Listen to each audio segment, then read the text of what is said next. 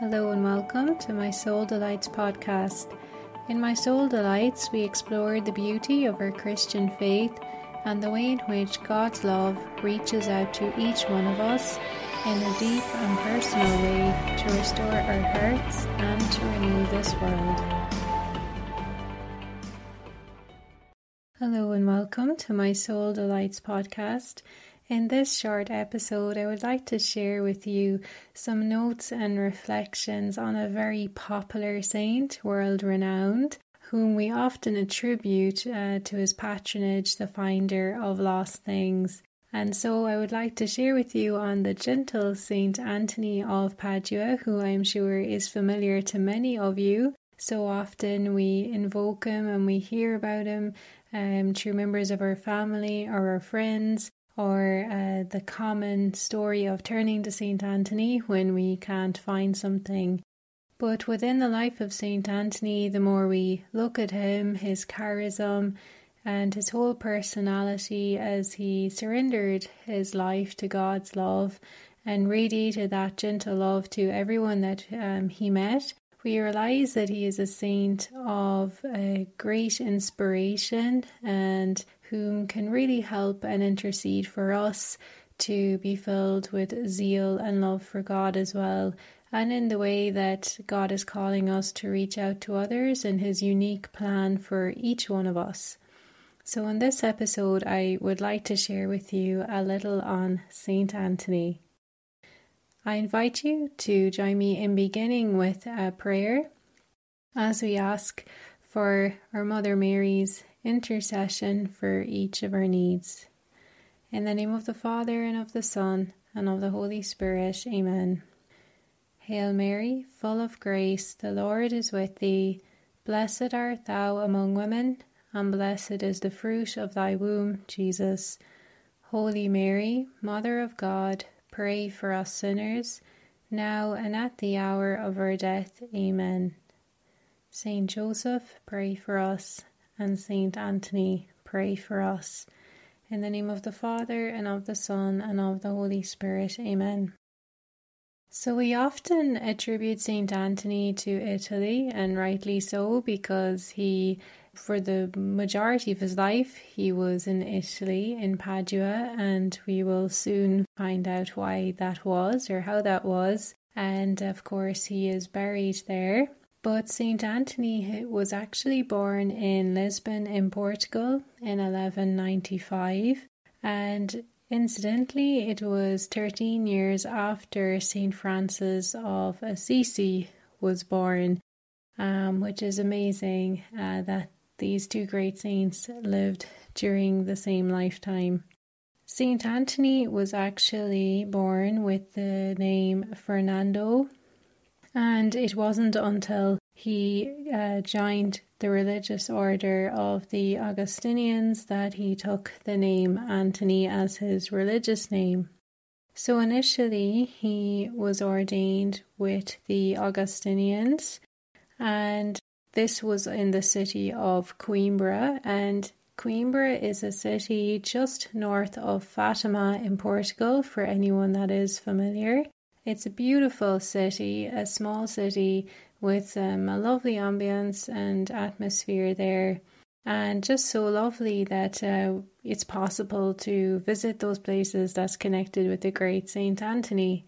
And so this church connected with St Anthony is in this city, and you can visit where he was ordained and where he ministered to people.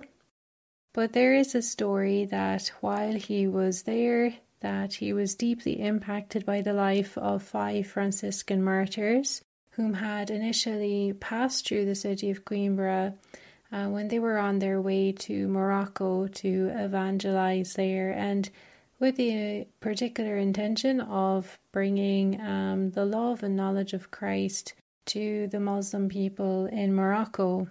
And their story really had an impact on him, and he desired to be able to give his life in this way also, to preach, to live a life of poverty and depending on God's providence, travelling, spreading the good news.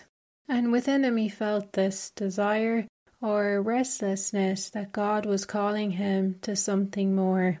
So at this point, he decides to join the Franciscans, and he does, and there is a lovely Franciscan monastery just above the city of Coimbra. And when you visit there, you will see this beautiful white monastery. And as you're driving there are beautiful orange trees and lemon trees along the street. And it's known as St Anthony of the Olives. And when you go inside to the back of the sacristy, you will be shown the exact place where St Anthony was ordained where he received his Franciscan habit, which is really lovely, and it's depicted as well in painting. And I guess, so when he became Franciscan, he also desired to go to Morocco to spread the love of God, and so he did. But when he arrived there, he became very ill, and so he had to return. And it was during this return journey that the ship that he was travelling on ran into a storm and was diverted to the coast of Italy, and he was taken care of there by friars. So he remained in Italy, and it was soon discovered that he had a great gift for preaching.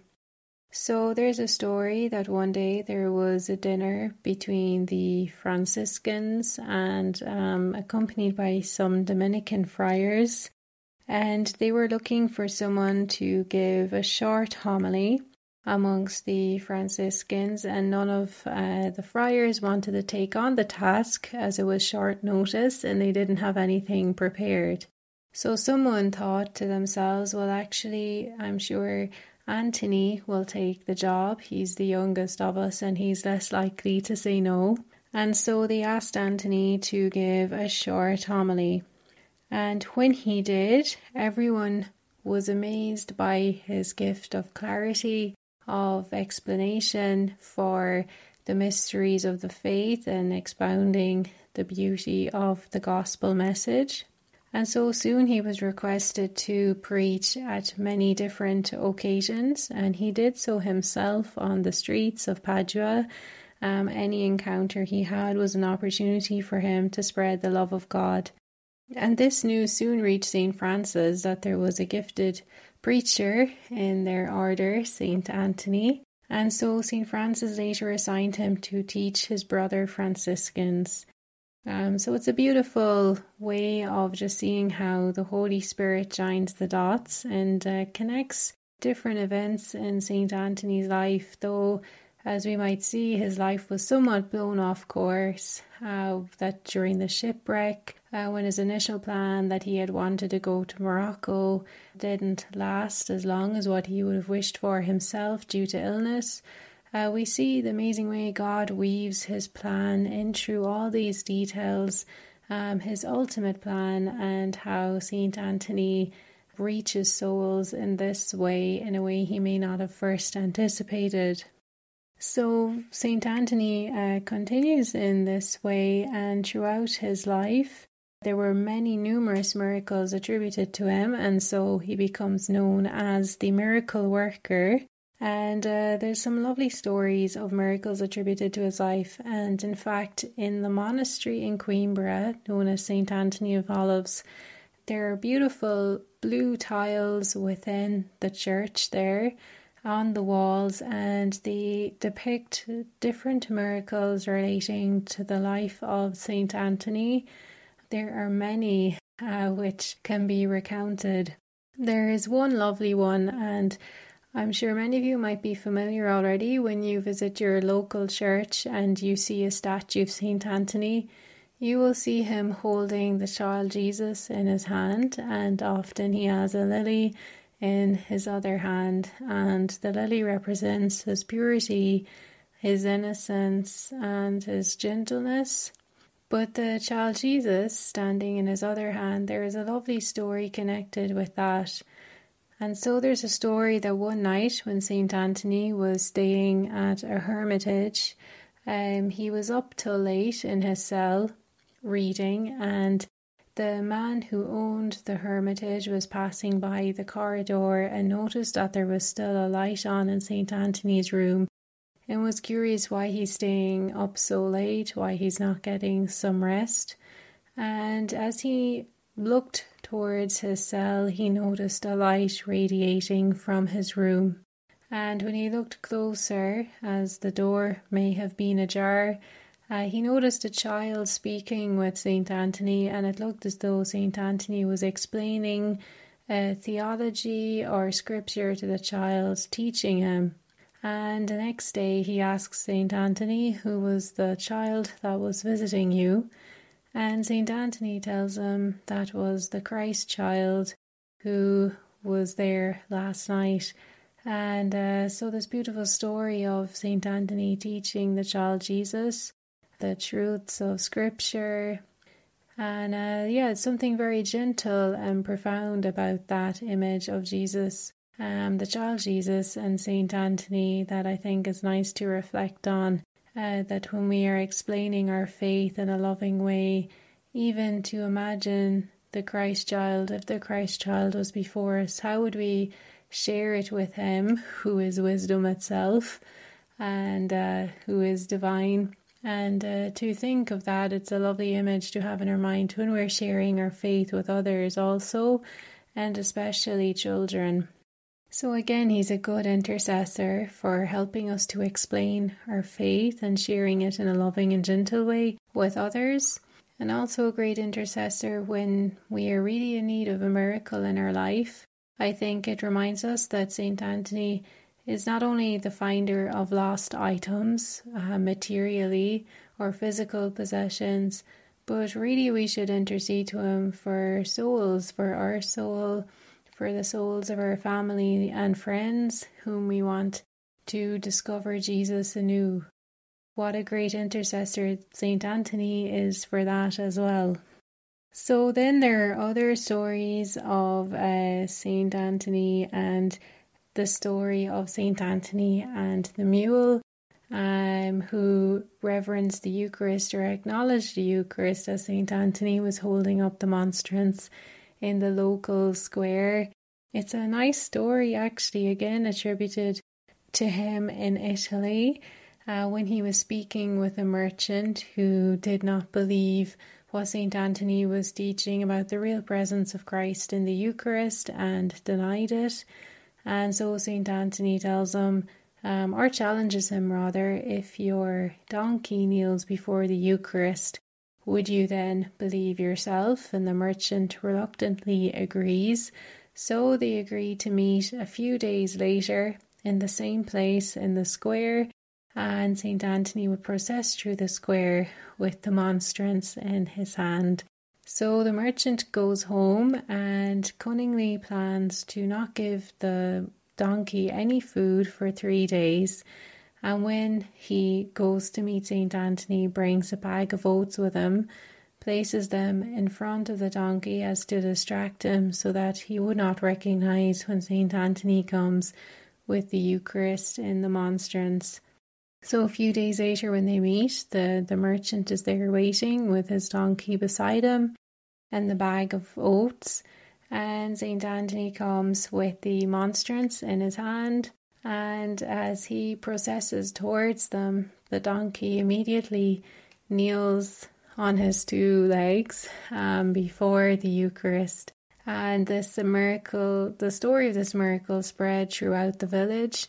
People were in amazement, and it just highlights, this creature of God acknowledging his creator. And I think there are many stories similar to that connected with St Anthony, which have a lovely simplicity in them, but which so easily relate truths of our faith. And it said that this particular miracle took place in a place called Rimini in Italy. And in that same place now, in 1417, a chapel was built there in Rimini to commemorate the miracle. So might be somewhere nice to visit if you are ever near that location. St Anthony was about 36 years old when he died, He was canonized just 11 months after his death by Pope Gregory IX, which is probably one of the quickest, I imagine, canonizations. Such a short time after his death, so many people witnessed many miracles during his lifetime and also after his death through his intercession, that it was recognized that he was so close to God and united with God. And in 1946, Pope Pius XII made him a doctor of the Church with the title Evangelical Doctor. So there are just a few short notes based on the life of St Anthony, to again encourage us to pray through his intercession for all the graces that Christ wants to give us, to draw us closer to Christ in any area of our lives where we have not yet invited God into, that we are not afraid to find God in those places. Similarly to St Anthony, was never shy of requesting miracles of God in a way, of course, that was always directed towards the greater glory of God and for the good of souls around him as well.